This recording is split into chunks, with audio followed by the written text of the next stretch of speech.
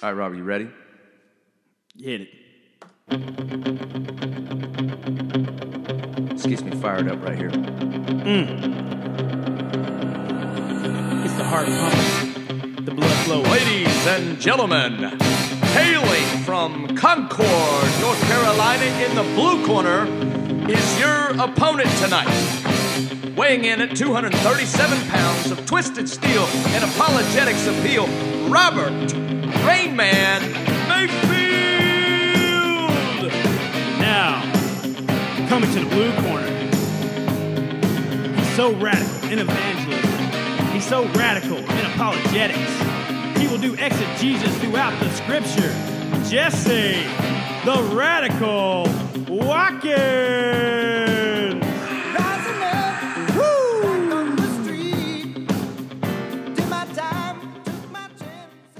All right, we're going to get straight into it today. So we've got a different little intro.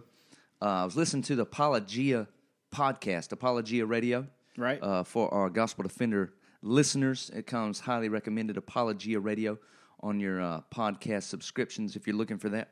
But anyway, I found this guy named Hazakim, and they were interviewing him. And he is a Christian rapper who is reformed. And so he started playing this, I started looking him up, and he played this song. And then I'm going to see if you can, did I tell you who the preacher was? Yeah, I think I did. You did. But anyway, I'm not going to tell the listeners. I'm going to let them listen to it, see if anybody can guess it, because it's pretty cool. First time I've ever heard a preacher being sampled into a rap song. Okay. All right, so this is going to start off our discussion today. Here we go. Reason the good news is so good. We're all condemned deserters. You know what my Heavenly Father said? He said there is none good, no, not one. And yet some of you think you're going to go to heaven because of your goodness. If you believe that, the gospel will never be good news to you. Oh, yeah. Kiss your cross and count your beads while praying in monasteries. Repeat 1,000 Our Fathers, recite 10 million Hail Marys. But these things are not necessary on that day when we're buried, because there's you can even sing the Shema, perform all the mikvahs, celebrate the high holy days, and separate all your dishes. But apart from the sacrifice for sin, there is no remission, because there's historically, morally, all the deeds of man are horribly gory. Categorically, all humanity falls short of his glory. It doesn't matter if to your country you've sworn your allegiance, or if you've been adorned with prestigious awards and achievements. The prettiest senorita with the prettiest features next to a holy goddess, spiritually a hideous creature. Yeshua isn't impressed with popularity either, because there's you may mention the name of Jesus as you take an award, have a great credit score, and even gave to the poor. Even if you participated in a race for the cure, we're in danger. Our sinful nature greatly angers the Lord. Pour candlelit vigils in memory of the victim. Donate your clothes and feed the homeless. Volunteer in soup kitchens. A law-abiding citizen with a respected position, but still, our righteousness. So I wonder what they're trying to say in that song. It's, I don't know if it's very clear. I mean, that's pretty clear to me that they're saying that everyone is good and that it's based off of your righteousness. Yeah, I think they say we can all get into heaven by, our works, by following the law. Just by, being a good person. Praying 10,000 Hail Marys in the monastery and sanctuary and all those things. I literally thought the rapper was in front of me just then. That was so good. Well, can you do the no, not one? No, good, no, not one. I mean, he's definitely quoting Romans chapter 3 where it says, starting in verse 10, as it is written, there is none righteous, no, not one. There is none who understands. There is none who seeks after God. They have all turned aside. They have together become unprofitable. There is none who does good. No, not one. And I think the scripture preaches for itself. It shows us that our righteousness is filthy rags compared to a holy and righteous God. In 2013, I started preaching through the book of Romans. And I can remember, you have those moments in your life that are paradigm-shifting moments. And I can remember coming to that section in Romans chapter 3, which the whole chapter 3, is like about the depravity of man. Right. And the insufficiency of man to earn his righteousness. And it says there is none who seeks God. There is none who understands. And I just remember having this mind-blowing revelation of God's sovereignty and salvation. This whole song, this scripture, makes me think about a hymn that I found yesterday. I was browsing through the hymnal, which is what preachers do because we do weird things. This is a hymn in the Baptist hymnal, number 289. It's called My Lord, I Did Not Choose You. I'm going to read it.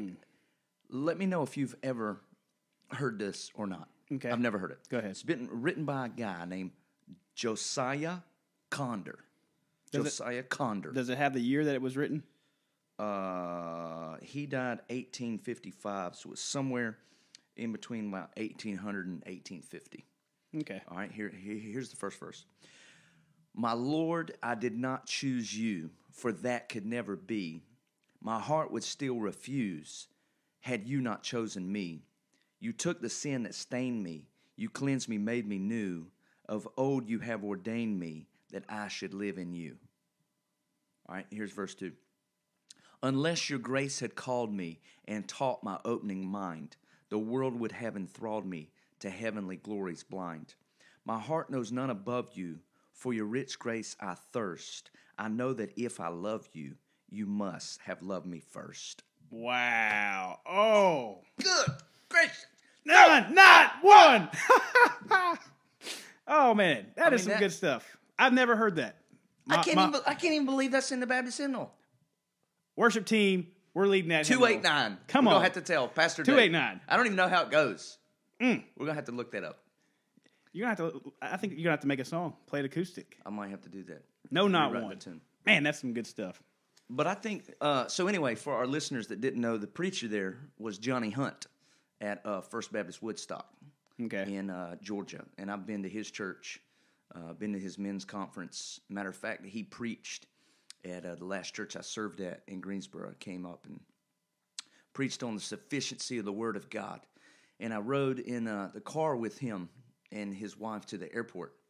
And it was probably 9:30 at night, and he actually had fallen asleep. And I asked his wife, I said, you know, I've got 30 minutes in a car ride with you to glean from you from, 35 years of ministry. And I said, at what point did you begin to see the spontaneous, miraculous growth that God began to do at First Baptist Woodstock? I said, what was the turning point? And she said, called him Johnny. She says, it all happened when Johnny just started preaching the word. Wow. There was no mystical formula, no special, No special event. No Yep. shooting fireworks off. Just Right. back to the word. just preaching the word. So anyway, I think we should talk to each other in voice like that as we have our podcast today. What scripture are you going to read? What anti-gospel are we going to defend against today? We're going to talk about the real gospel. Hey, that brings me to a point. I wanted to do a segment each week called Anti-Gospel Facebook Post. All right. And I want to review one of the Facebook posts that we see that is clearly anti-gospel. And this is normally from... I feel like we should have some type of anti-gospel. Let's do it together. You ready? Anti-gospel. That was terrible. Yeah, I think you were definitely on key. No, I was off, which never happened before. So, Okay, anti-gospel. so I can't remember who posted this, but it's probably a church member. So you ready for it? All right, and go then ahead. we'll do announcements. Okay, here's the post that I saw about 3 days ago. It says, if you are unhappy, change something. Quit your job, move, leave your miserable relationship, stop making excuses. You are in control. Anti-gospel! You said that was from a church member? I'm going to probably say it was either like Gary Edwards or maybe a Cliff Barnes or something. Yeah, and for our other listeners, We're only kidding on that part. yeah, we're not really calling them people out. We're just, We love them dearly. yes. So, one of the things that hit me was, if you're unhappy in a relationship, leave it. Well, that's what the world thinks. Right. The world thinks that we exist in relationships to make us happy. Matter of fact, I was listening to a megachurch preacher this morning on the way into the office. I was listening to a podcast. It wasn't his podcast because I don't listen to him, but someone else reviewing him. And he said, successful people only hang around successful people. And I'm like, Do what? I don't think Jesus did that. I think Jesus hung around the broken, the downtrodden, The sinners. the sinners. You know why? I think we went a little old church on that one. Really emphasized sinners You know why he hung around sinners? because that's what everybody was. Because there's no good, no, not one. None righteous. No, not one. We're going to do that for the rest of the day. Yeah. You know, if you're reading something like that and you're married and you say, man, my marriage is miserable, I should get out of it. That's anti-gospel. And get around a successful person. Right, go get, Have a successful spouse because that's what will make you happy. right, which is does not reflect the covenant of God. It does not reflect the unconditional agape love. And it does right. not reflect even the marriage vow, which says, I'm going to love you for better or for worse. Unconditional. You know, when I do premarital counseling, I say, guys, when you say these vows, you're not just doing a ceremony. You're literally speaking your word to another person. Jesus said, let your no be no, let your yes be yes. You're speaking to that other person. I'm going to love you for better, for worse. No matter if you go crazy and end up in the loony bin for 3 years, I'm still going to love you because my marriage is not about my happiness. Well, and I think that shows the beautiness of God's grace because he still loves us. He first loved us, even in our mess and our mess up. And, you know, yes, we're joking and picking a little bit about certain topics, but we don't take sin lightly by no means. I mean, you know, we don't want to embrace the world and the world of sin. No, we want to turn and be in God's glorious grace and his righteousness and lift up his name with holy. But the fact still is the same, that Jesus loves us in the mess. And guess what? We're going to mess up every single day. And if it was based off of some type of condition or something we had to do to keep upright, then he wouldn't be the just or the justifier. I want to say it's Romans 5:8. While we were sinners, Christ died for us. Is that correct? Well, yeah, Romans 5:8, where he says he demonstrated his love this way. For us. Yes, While for we were us. sinners, Christ died for us. And anti-gospel. No, not one. That's right, man. So anyway, if you're in an unsuccessful relationship, and I'm speaking to married people, stay in it because the success is not based on how you feel. It's based on the fact that you kept your word. You see what I'm saying? So let's do a few quick announcements. What's coming up first? We got the Wild Game Dinner. Well, hold on. Let's go before that. Monday, tickets go on sale for Secret Church. Yes, Secret Church. Don't wanna forget that. 2016 with David Platt at Hickory Grove in Charlotte. Now, are we going to try to get a whole group of people and head there to the location? Yeah, I mean, I want to try to get bulk tickets together. How many tickets do you think we should get?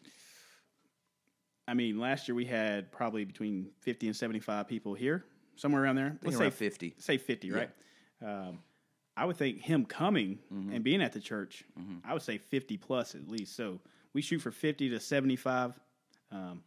So if you'd like to go, contact Jesse. Right, we need to know, and I put out a Facebook post. I know that Jerry and his wife responded. Gary and his wife responded. Hadn't had much response. A lot of people don't know what Secret Church is because we've kind of had the same crowd come year after year. But I think with David Platt in person, it's going to be amazing. I know it truly blesses me every time. It's a Bible study of like trying to put your mouth on a fire hydrant. You're not going to be able to take it all in. And this year it's based off world religions of how to be able to defend the gospel Against world You know, religions. in every world religion, the majority, I would say almost 99% of the time, it's all based off works righteousness. Every single one of them. And it's That's what I told church last night. Did you know we talked about Church of Scientology last night? no, I didn't know that. Dude, Crazy. I had no idea. Do you have notes on those? Oh, yeah. You have to give those to me. I had no idea. So, but every world religion, works-based righteousness. Now, there's different forms of how they go about it, but it all comes back to you got to be a better person. You got to do this. Christianity is totally the opposite. Christ has already done it for you. It's been completed, the finished work. So, Secret Church. Secret Church. So we need to know by Sunday. Hopefully, we're going to get this posted this afternoon or tomorrow. So if you're hearing this, sign up Sunday because Monday we want to buy tickets. Yep. And we need to know how many to buy for. The other thing would be Wild Game Dinner coming up last Saturday in January. Yep, it's January 30th at 6 p.m. Tickets are $10. $10, and that is a basically like a love offering, a donation, which will go towards the proceeds for our ministry in Haiti, the International Sister Church that is outside of Port-au-Prince, Haiti. Where do we stand with Haiti? Like, what's the new stuff going on? Where are we at? We got mission teams going. All right, so in the past 3 years, we've dug the foundation at the church. We have laid the first story walls. Last summer, we finished pouring the concrete roof, and so the first story is complete. They're running 140 worshipers down there in Haiti, and now we've started a school in October that meets in the church building through the week. So Monday through Friday, the kids are meeting in the school. There's, I believe, 37 children who've been sponsored meeting in the school. Oh, that's awesome. And they actually just poured the concrete floor, so there's no longer a dirt floor, fully concrete floor. So when we go down there in June, it'll be awesome for Vacation Bible School in the church building, having a floor and, like blackboards and things like that we can use with the VBS children and seats and stuff. But so we're taking 2 trips this summer. June, I want to say 20th through 27th will be a Vacation Bible School evangelism trip. It'll be like working with the kids, outreach, that type of nature. And then in August, there will be a construction trip, which will be building the second story walls. Okay. And after that, then they can put the wooden slats on it and the metal roof. And it'll be, I would say, 90% done. And the church will be raising the money for the stucco and paint and all those amenities like that. But the structure will be finished, hopefully, by the end of the year. Let me ask you one question. Most people will probably say, well, then why are you building a school? Why are you building a church? Mm-hmm. Why not just give them some money, give them some food, and call it a day? Why invest in these people's lives like this? Yeah, so our philosophy of missions is that the gospel addresses every facet of your life. Amen. We don't just see people saved and then think our job is done. Salvation in the New Testament comes from the Greek word sozo, which means whole. And this means relationally, educationally, economically, all those things. I mean, no one would say that, if I'm bankrupt or because I spent all my money on gambling, but yet I claim to be a Christian, no one would say that's a good picture. So we're addressing poverty through not only spiritual education, but civil education or secular education as well. I mean, reading, math, science, because we can use that. We can do that podcast episode. If these kids, they don't have access to education, if they don't get an education, they have no hope for breaking the cycle of poverty in their family's life. So they're not only receiving religious instruction, but formal education as well, so they can progress through primary school, secondary school, high school, and hopefully one day maybe even college and things like that. Amen. Well, we'll definitely have to do like a full podcast on that and the heart behind missions and why we do what we do. So, amen. So let's talk about our theme for the day, and it kind of follows the opening song about, there's no, not one, because Christianity is the only religion that says man does not have the ability to attain his own righteousness. But you have recently encountered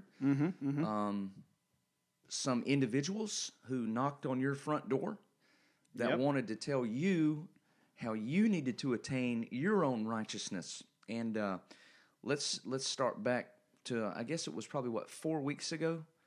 Yeah, well, actually, 4 weeks ago, 5 weeks ago, there was a Facebook message.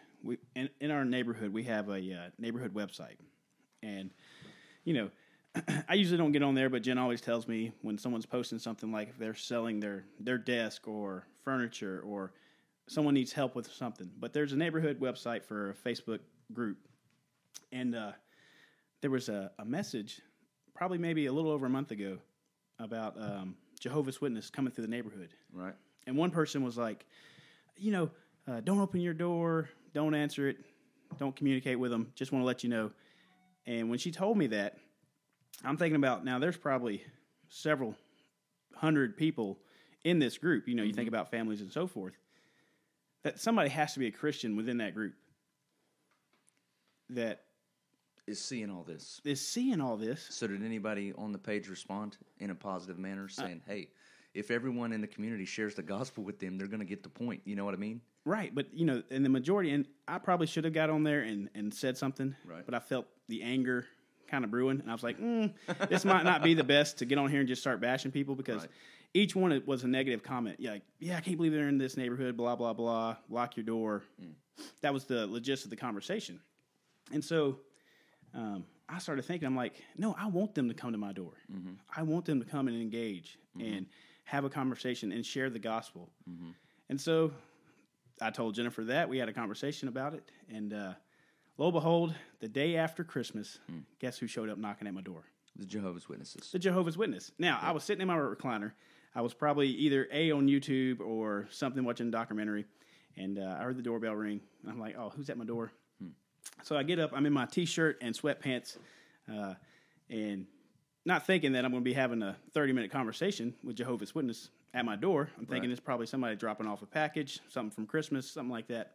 And so I look out the little peephole, and I see them. And they're all dressed up, looking real nice. And I see the Watchtower in hand, their magazine, their literature. And so I step back. I'm like, do I not open the door? Do I not open the door? Do I just kind of let them go about their way? Or do I open it and engage? And so I sat back and I prayed. Because self wanted to go back to my recliner and finish my documentary and continue what I was doing. Right. But that wouldn't be a good witness for Jesus Christ. And so I said, Lord, give me the wisdom and knowledge of your scripture. Help me be able to proclaim your word. And so I opened the door and said, hey, how are you? And so the conversation started. And so I'm not going to spend much time on the first conversation. Right. I want to tell you about the second one because we lived in the neighborhood for at least 5 years. And so at the beginning of the time that we lived in the neighborhood, the first 2 years, Jehovah's Witness would come pretty regularly. And which they stopped coming once I started defending the gospel. They marked me off their list. Well, probably 2 years ago, they were going through the neighborhood, and I saw that they bypassed my house altogether. And so I said, you know what? Next time they come, I'm going to make sure I engage them. So I purposely went out to my car. I had several Bibles out there, and I went to go get a Bible, and I flagged them down. I kind of waved at them, and so they came over. At that time, we had a great conversation, so forth. One of the Jehovah's Witnesses said, well, this has been a good conversation. We'll come back. They never came back. And this was the last, like a year ago or something. Yes, this was like 2 years ago. Right. So they never came back. They said they would come back, and then we would discuss the scriptures. So during this first conversation with these two women, we go for about 30 minutes, and it's all works-based righteousness on their side, and I'm sharing the gospel of grace, showing that it's by Christ, who Christ is, that he is equal to the Father, that him and the Father are the same in being, different in person, so that we believe in one God. But and so they said, well, we'll come back. And I said, well, the last time that I talked to a Jehovah's Witness, they said they would come back, but they never showed up. And she was like, nah, are you serious? I said, yes. They said they would come back. I said, my house is open to you. I would love to discuss the scriptures with you. Please come back. And so I didn't think they were going to come back. Fast forward to, what was it, last Saturday? Yes, last Saturday. Guess what? Her and an elder came back. Ding dong. So, ding dong. Now, I'm giving Selah a bath, washing her, giving her a bath. I go to dry her off, and Jennifer says, well, my mom's coming over. I'm like, oh, okay. I hear the doorbell. Who am I thinking it is? I'm thinking it's her mother. But no, it's the Jehovah's Witness knocking at the door, ringing the doorbell. And so I tell Jen, I'll be right back. I go out there. I say, hey, if you'll give me 1 minute, let me go grab my Bible. And, go ahead. What were you going to say? No, you go ahead. So I said, give me 1 minute. Let me go grab my Bible. I'll be right back. So I run upstairs. I tell Jen. She says, go do what you do. I said, all right. So She gave you the battle call. she gave the battle call. And so I went back outside. And this elder goes, so tell me what you believe. Now, if someone asked you that, what would you say? You know what I'd say? There is no good, no, not one. I'm sure that you would say it probably just like that. But That's like, what you should do when you open the door next time. But seriously, like, so knock knock. No, not one. They would probably be like, well, this guy's psycho. Don't come here. Yeah. But if someone asked you that question, how would you Yeah. respond if they said, What do you believe? what do you believe? That number one, sinfulness cannot be removed by our works. Man is inherently sinful. Every part of his being has been affected by the fall. And you look at Israel over and over again in the Old Testament. No matter how many laws they got or how much they tried to justify or sanctify themselves, they never could do it. I mean, I think the whole Old Testament is a picture of showing man that man cannot attain righteousness. Yep. They fail every time, over and over and over. And so God's faithfulness and his glory appears through Jesus Christ, who is the Son of God, God in flesh, incarnate. Not Michael the Archangel, Yep. not a created being, God in flesh, who was the only perfect one that deserved anything. And his righteous sacrifice on the cross paid for our sin, paid for my sin, so that I may know him as Lord and Savior. I mean, that's it in a nutshell, but it'd be something along those lines. And why I ask you that is because for the majority, we may take a different approach at how we come across, but we're always going to get back to what you said at the end, that it's by Jesus Christ and who he is, and that we believe in the Father, the Son, and the Holy Spirit, but we believe in one true God. Mm-hmm. And so that's ultimately how I answered the question. I said, I believe in the one true God. I believe in the Father, Son, and the Holy Spirit, and that the Son has come and that he's always existed, that he was not a created being, that he's the same yesterday, today, and forever, and that all worship, that every knee will bow to him and confess him as Lord, because that he took the wrath of the Father that was due to us. And so That they're going to worship Christ, right? Oh, and that's what they say. Because they don't like that Jesus will be worshipped, do they? No. And so when you have the conversation with them, you want to set a foundation. And we've probably said this before on the podcast about how we use John chapter 5, verses 18 through 20, about showing that Jesus is equal to the Father, and that if you do not hold him and honor him as you honor the Father, then the love of the Father isn't in you. Did we do that last episode about Judaism? Didn't we show the I think we did about divinity of the Son? About the Messiah and so forth. And so I'm going to skip the first 10 minutes of the conversation because that's basically what it was. Right. Showing who Jesus was. Right. Where did you go? Like, where's some places you went in the beginning? First thing, I went to John chapter 5, verses 18 through 24. Okay. Give us a synopsis there. That's when Jesus heals the paralyzed man, okay, on the Sabbath, and the Pharisees are they're mumbling like, who is this guy? What is he doing? Why is he healing on the Sabbath? And Jesus says, all authority has been given to me on heaven and on earth. And is that where he forgives a man's sins as well? Well, yes, he tells him to get up and walk. And so he says, you are forgiven. Oh, yeah, you were forgiven, yes. Yep. And so they're like ripping their clothes. They're upset. Who do you think you are? And the scripture goes on to tell us, if you do not honor the Son as you honor the Father, then the love of the Father isn't in you. Right. And so, which shows the equal divinity of the Father and the Son. Correct. Because if Jesus was a created being and you honor him equally, then you're worshiping an idol. Right. And that's where I like to start. Right. Now, you may start somewhere else. Right. The biggest thing is you don't have to necessarily know what a Jehovah's Witness believes to be able to witness to them. Mm-hmm. I mean, the biggest thing is if you go to Romans chapter 2, when it talks about the moral law written on the heart, and that man suppresses the truth of God, but that God has given everybody the equal knowledge of who he is. By creation alone, by the moral law written on the heart, that we are without excuse. And so if you just know that fact alone, you can witness to anybody. Right. By using the moral law written on the heart. I would agree. Yep, and then going to Romans chapter 3, showing that none is righteous, no, not one. So, but I like to start at John chapter 5. And so from John chapter 5, verses 18 through 24, we show that Jesus is equal to the Father. But then we go to Isaiah 9. And so if you think about Isaiah 9, why you go there is you ask him the question, is Jesus the Messiah? Okay. Okay. And so, which I imagine they would say yes. Yes, absolutely. They say yes. And so when you say, is he the Messiah? Once you go there, you say, what are the names given to the Messiah? And you would say, Wonderful Counselor, Prince of Peace. You would read Isaiah 9:6. And you'd have them profess that. You'd have them say it. And why that is, because that's key to their understanding. So you read it to me. Because what they're doing is now they're acknowledging something. You think about, like, we know that we're forgiven of our sins, right? You're right. But when you go into 1 John, when it says confess your sins to one another, why is that confession, like, when you're just talking about, like, when you say, hey, pray for this, it makes you think about your sin. Right. You see what I'm saying? It makes you acknowledge something, or... Yeah, and it says so that you may be healed.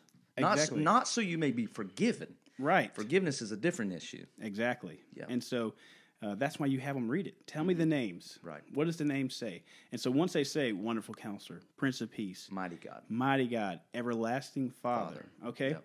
So when they get to the Mighty God, then they always say, well, he's not almighty. Okay, so now they're trying to put something in there that's not there. I'm like, where do you get that? Right. And so we discussed that a little bit. So John chapter 5, Isaiah 9 is always key text. But then we go to John chapter 20, where Thomas, and we've talked about this before, where he professes, my Lord and my God. Now, here's the response that she gave me. She said, well, he's just giving an expression. So, Jesse, have you ever said, like, oh my gosh, or something like that? You know, plenty of people say that all the time, right? And is this still about Isaiah 9? No, this is about John chapter 20, verse 24. Where he says, my Lord and my God. My Lord and my God. Yeah. And so, so, who's the disciple that says that? that is doubting Thomas. That's Thomas. Okay. My Lord and my God. Yeah. We get to that part, and she says, well, now the elder, he's just kind of hanging back and listening. Right. Okay? So basically, if he's using an expression of speech, he's taking the Lord's name in vain. Right. Right. Okay. Right. But then I said, well, I would almost agree with you if it didn't say my Lord and my God. Yeah. I said, nowhere have you ever heard anybody give the expression my God, my Lord in the same sentence. You know what I'm saying? Like, that's kind of stupid, to be honest, right?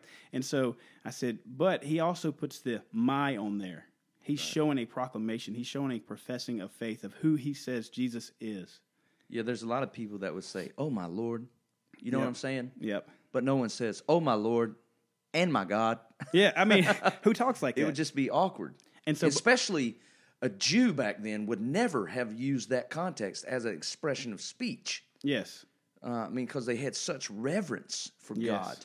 Yes. And so, both of their faces, you should see them. They were both puzzled at this point. And I said, well, what do you believe for salvation?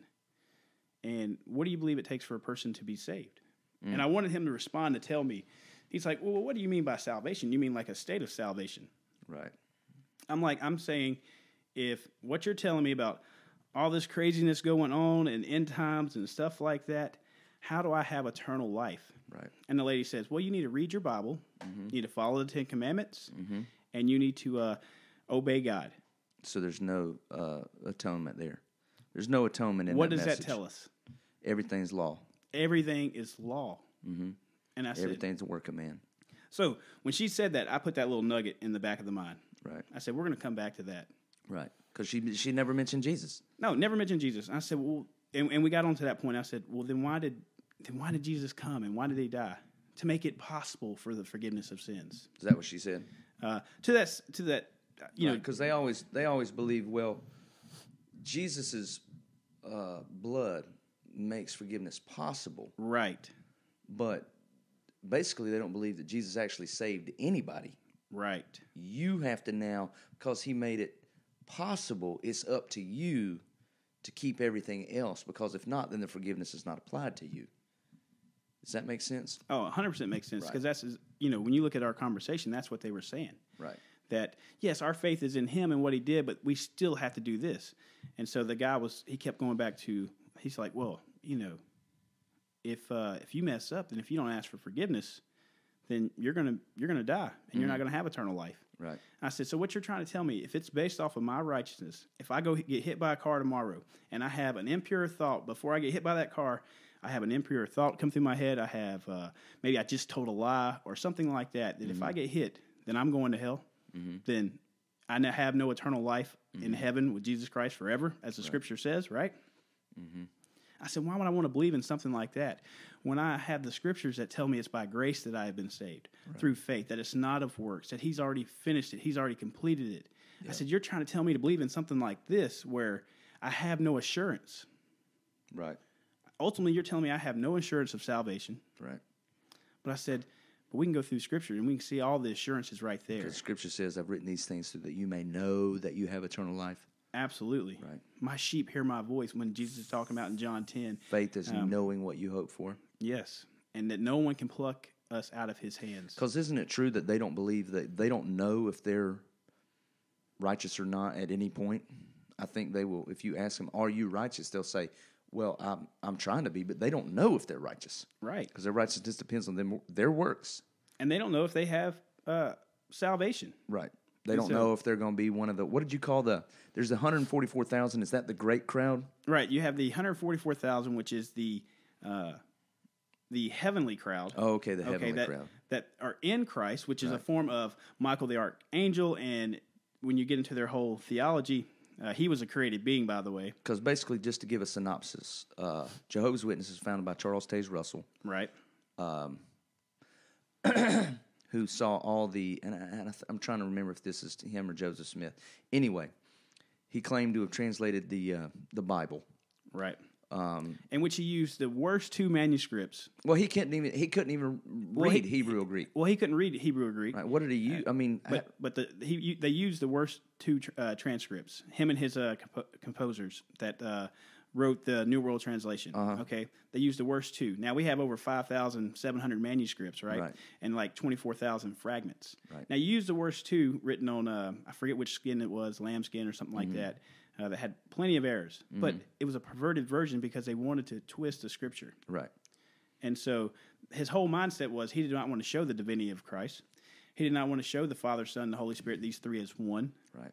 Because he had a bent agenda. Which is why they changed John 1, verse 1. That's right. And I always, matter of fact, I had a Greek New Testament from when I was in college. And the guy who came to my house, Jehovah's Witness, came several times, took him out to breakfast and everything. I underlined in John 1:1, of course, we know it says in the Word, in the beginning was the Word was with God, the Word was God. The Greek says God was the Word, right? God was the Word. God was the Word. Now, in their translation, New World Translation, it says the Word was a God. So I think it's called the definite article, a. I think that's what it's called before God. So they claim that there's a definite article, a God. Which is basically polytheism, if he's another God. Yep. And not equal with God, the only God. So I showed him the Greek New Testament where it says God was the Word. I think it's theon, ton, logos, something like that. Theon, ton, logos, or logon, something like that. And I gave that copy to him, and I said, you go back and you find any Greek manuscript which can lead you to believe that the Word was a God. And after I did that, he's, we went out to breakfast and stuff like that, but after I did that, he hasn't called back. But anyway, I'm not sure how I got on that tangent there, but... well, I think that tangent was good. Yeah, it was about Charles Taze Russell and the kind of the foundation of their religion. They deny the deity of Christ, all that. Right. And actually, I even brought up Charles Taze Russell to them. They're like, you think we're Russellites? Is that what you think? No, we're Jehovah's Witness. We love Jehovah. And so I said, well, we won't get on that subject. Let's continue with what the Scripture says. And so we got back to the Word. And back to the 144,000. That's the heavenly hope of the 144,000 who has been anointed in Christ, which is in their version of Christ. It's a different Christ, a different gospel, that he's a created being. And we'll get to that in just a second about Colossians 1 because they try to use that. But then you have the earthly hope, which is called the great crowd. That's everybody else. So basically what they think is there's 144,000 who will go to heaven. Who are sealed, who are anointed, who, And then everyone else who is righteous enough will inherit the earth. Right. And will live here forever. And so... Which sounds like hell, basically. That's the people that's knocking on your door. The chances are, and then when you break... you can always start that out with the conversation, but unless you're well studied on it, I wouldn't recommend it right off. So you really need to do some study research because they'll really try to manipulate and twist your words if you're not careful. But, if you want to have that conversation with them, just be like, are you of the heavenly hope? Or are you of the earthly hope? 99.9% of the time, it'll be earthly hope. Because guess what? 144,000, that's not a lot of people that's going to go to heaven. When there's that's not a lot when there's 7 billion people in the world. Yeah, just at this time, not including the rest of history. Right. And so, That's like 1% of the population. oh, probably, yeah, not even. That's like probably 0.05%. Right. And so you get on this conversation with him, and this gentleman now starts speaking up. And so I let him speak, and he starts going through, and he starts talking about Jesus being a created being. And he's like, I want to show you the separation between the Father and the Son. And he uses John chapter 17, verse 3. Now, how you defend that? And this is what I told him. I said, well, you look at the whole Lord's Supper here. What's John 17:3 say? Let me turn there real quick. It talks about when the Father who sent Jesus Christ. Let's see. John chapter 17, verse 3 says, flipping there, and this is eternal life, that they may know you, the only true God, and Jesus Christ whom you have sent. He's like, see, there's a separation there. He said, there's only one true God, Jehovah. Right. And I said, well, this is how you can use John 14 through 17, okay? At the beginning of John 14, it says, when it talks about, I am the way, the truth, and the life, no one comes to the Father except through me, right. John chapter 14, verse 6. But then if you continue on, if you have known me, you have known my Father also. From now you know him, and you have seen him. You've seen him. Okay? Philip said to him, Lord, show us the Father, and it is sufficient for us. Jesus said to him, have I been with you so long, and yet you have not known me, Philip? He who has seen me has seen the Father. So how can you say, show us the Father? Do you not believe that I am in the Father, and the Father is in me? The words I speak is not on not on my own authority, but the Father who dwells in me does these works. Believe me that I am in the Father, and the Father in me, and else believe me for the sake of the works himself. Now, throughout the rest of the Lord's Supper, Jesus clearly shows the Trinity throughout, the Father, the Son, and the Holy Spirit. Right. Everyone has like the personal pronoun. You see he, him, even when it comes to the Holy Spirit, because the Jehovah's Witness believes that the Holy Spirit is a force. Not a person. But over and over throughout Scripture, even in their New World Translation, as you're going through it, there is he, him. Even in their translation. Right. About the Holy Spirit. And so as you go through, now a lot has been perverse and twisted and changed and so forth, but if all else fails, they'll hold to the King James Bible. Right. You can use the King James Bible with them because they'll say, well, I use many translations. I just don't, because they know that there's such scrutiny against the New World Translation. Right. They'll claim that they use like King James or something. Yeah, they're like, I use King James. Be like, oh, you use King James? Boom, here it is. Right. Over and over throughout, you'll see he, him. You'll see that the Father, the Son, that these three are one throughout Scripture. And so he tries to start showing the separation. And then he goes to Colossians chapter 1. It says, he's the firstborn over creation. Right. Well, I said, now, continue on reading the rest of that passage. I said, when it says that he is the firstborn over creation, that in him, through him, and by him all things were created, whether heaven or on earth. Right. He is before all things, that his name might be preeminent. Right. I said, every knee will bow and worship to him. And I said, when you think about Revelation chapter 5, who are they gathering around? They're gathering around the throne, and they're gathering around the Lamb who was slain from the foundation of the earth. They're giving him worship. Right. Now, throughout Scripture, it would show you, if you're giving anything worship that is a created being, that is idolatry. Right, right. Okay? And so you can't worship anything but God alone. Exactly. I said, now, who did Adam and Eve see in the garden? It said, no one has seen the Father, but if you've seen me, you've seen the Father. He says, only I have seen the Father. Okay? Who did Adam and Eve see? It was Jesus Christ. Before he was the incarnate Christ that came and dwelt among us. Okay? I said, Hebrews chapter 13, verse 8 says he was always, yesterday, the same yesterday, today, and forever. So wait a minute, you're telling me that in the garden was the eternal Son? Yes. Well, even if you look at the language, it says we should make man in our image. Right. Okay? So the one walking in the garden was basically Jesus pre-incarnate. Exactly. Hold on. That's my mind being blown. Well, and so... What about in Shadrach, Meshach, and Abednego? Who's there? Oh, Jesus. Hold on. What about up on the mountain when Moses is having dinner? Jesus. Hold on. Let me wipe my brains off the computer screen right now. Mind blown. And over and over and over. Right. You see Jesus throughout Scripture. Right. He is the beginning and the end. That's why he says, I am the Alpha and the Omega. I am the first and the last. You can't be that if you're a created being. You can't be the first and the last. You can't be ever present as he is. And so when we're talking about this, when we're discussing this, we get to back to Romans 3. Okay. That's where we're going to conclude. And we'll wrap it up with this because actually this is the end of our conversation with this guy. I said, see, everything you're telling me is all based off of you.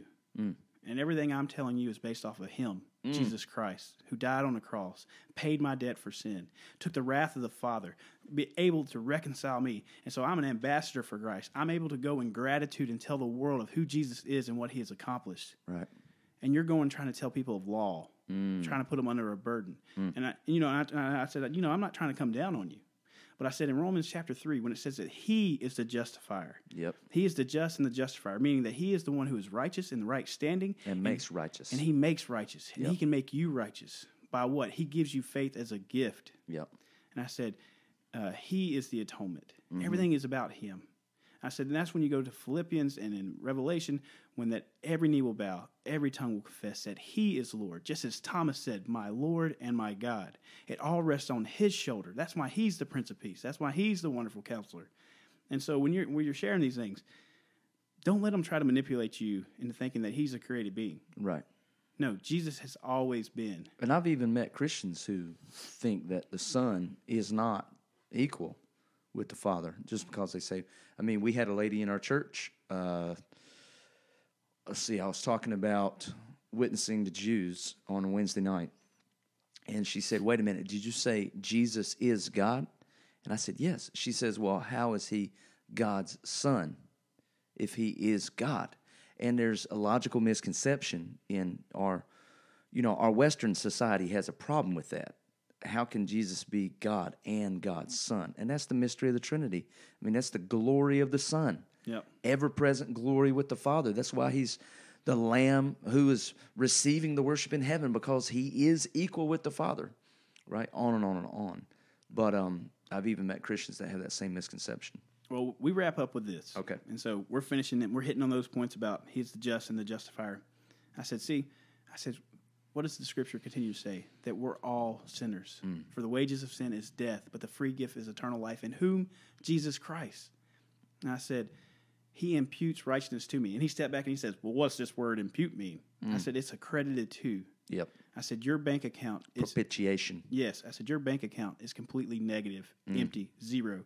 You have a debt that you cannot pay. Come on, Dave Ramsey. Oh, I'm telling you what. And so he's like, well, you're not telling me what impute means. I said, listen, again, impute means credited to. I said, think if you're in a courtroom, the judge, the father, is about to put a sentence on you, but yet the son comes, the only one who can fulfill the wrath of what the father's about to give you, put credits to your account as righteousness, what? His righteousness, because ours are filthy rags. And I said, so everything that you do that's based off of your righteousness is filthy rags to a holy God. But everything that Jesus Christ accomplished, his finished work, was glorious and perfect. And he took the wrath, the full cup, and he drank it down, and he turned the cup upside down. It is complete. And so, with that being said, mic drop. He kind of stepped back and was like, well, we're going to have to go today. Didn't he say you were well-versed in the scriptures? Oh, yeah. He said, well, you're well-versed in the scriptures. He's like, I like that. It's amazing what happens when you actually read the Bible. Well, and it goes back to John chapter 14 through 17. If he'll listen to what the Holy Spirit says when it's describing him as that personal person. Right, because a force can't say something, but a person can. Exactly, and it says that the Holy Spirit will bring remembrance of the Scripture to you. Yep. That he will help guide you. He will be a witness to what the Son has accomplished. That's why the Helper comes. He says, this is what Jesus did. He took the wrath. This is what the Messiah fulfilled. Yep. And so that's what the Holy Spirit does, and that's what he accomplishes. And so it's not based off works. And we wrapped up with finishing that, but before that, we even read in their Bible, Ephesians chapter 2. What does it say? In Ephesians chapter 2, even in the New World Translations, verses 1 through 10. And I would encourage this with anybody. You said Ephesians chapter 2? Ephesians chapter 2, verses 1 through 10. Because we all know verses 8, 9, and 10. For by grace you've been saved through faith, that not of yourself. It is a gift of God, which he has prepared good works that you should walk in them. Right. But if you start verses 1 through 10, it shows that grace, that we were all dead in our sin and trespasses. And it's only by Jesus Christ that we can be saved. Amen. So, that was pretty much the story. And he said he would come back, and so I'm going to hold him to it. So if he's out there, my house is open to you. Come and let's study the scriptures. And praise the Lord that God brought that and, allowed you to not only witness to him and share the gospel with him, but use that as a training session for this podcast for all our listeners. Amen. We're going to conclude today on a worship song. I think it's by a group. I don't know who originally did it, but this is a group called House Fires. And it's a new song that my wife introduced to me called Good, Good Father. The Chris Tomlin song. And you know what I was reading in the New Testament where Jesus said, call no one Father but God alone. And Isaiah 9 says he is mighty. That he is everlasting Father. Yes. So what does that mean? He is God. He is the good, good Father. So doesn't mean he's the same person. Right. But that his essence and his mission is equal. So, friends, be blessed. Happy New Year to you all. Any last words? I want to leave with one quote. Okay. One quote from Dr. James White. Oh, good. And he says this, talking about the Jehovah's Witness. Hold on. I'm going to give you a little background music. It's going to be awesome. All right, give me a little background. All right. Dr. James White says this. It's amazing how far a cult will go for a lie and what they will do for that lie. But yet, us Christians, it's amazing how little we will go to tell the truth. And so that should hit us at the heart because we have such a good, good Father of sharing the gospel. And if these cults are willing to tell this lie, we should be willing to tell of his truth and his purpose for his name's sake and for the glory. Amen. So, that'll preach, brother. Amen. God bless you guys. Dead of night, and you tell me that you're pleased and that I'm never alone. You're a good, good Father. It's who you are. It's who you are. It's who you are. And I'm loved by you. It's who I am. It's who I am. It's who I am. Oh, and I've seen many searching for answers far and wide, but I know we're all searching for answers. Only you provide, 'cause you know just what we need before we say a word. You're a good, good Father. It's who you are. It's who you are. It's who you are. And I'm loved by you. It's who I am. It's who I am. It's who I am. You're a good, good Father. It's who you are. It's who you are. It's who you are. And I'm loved by you. It's who I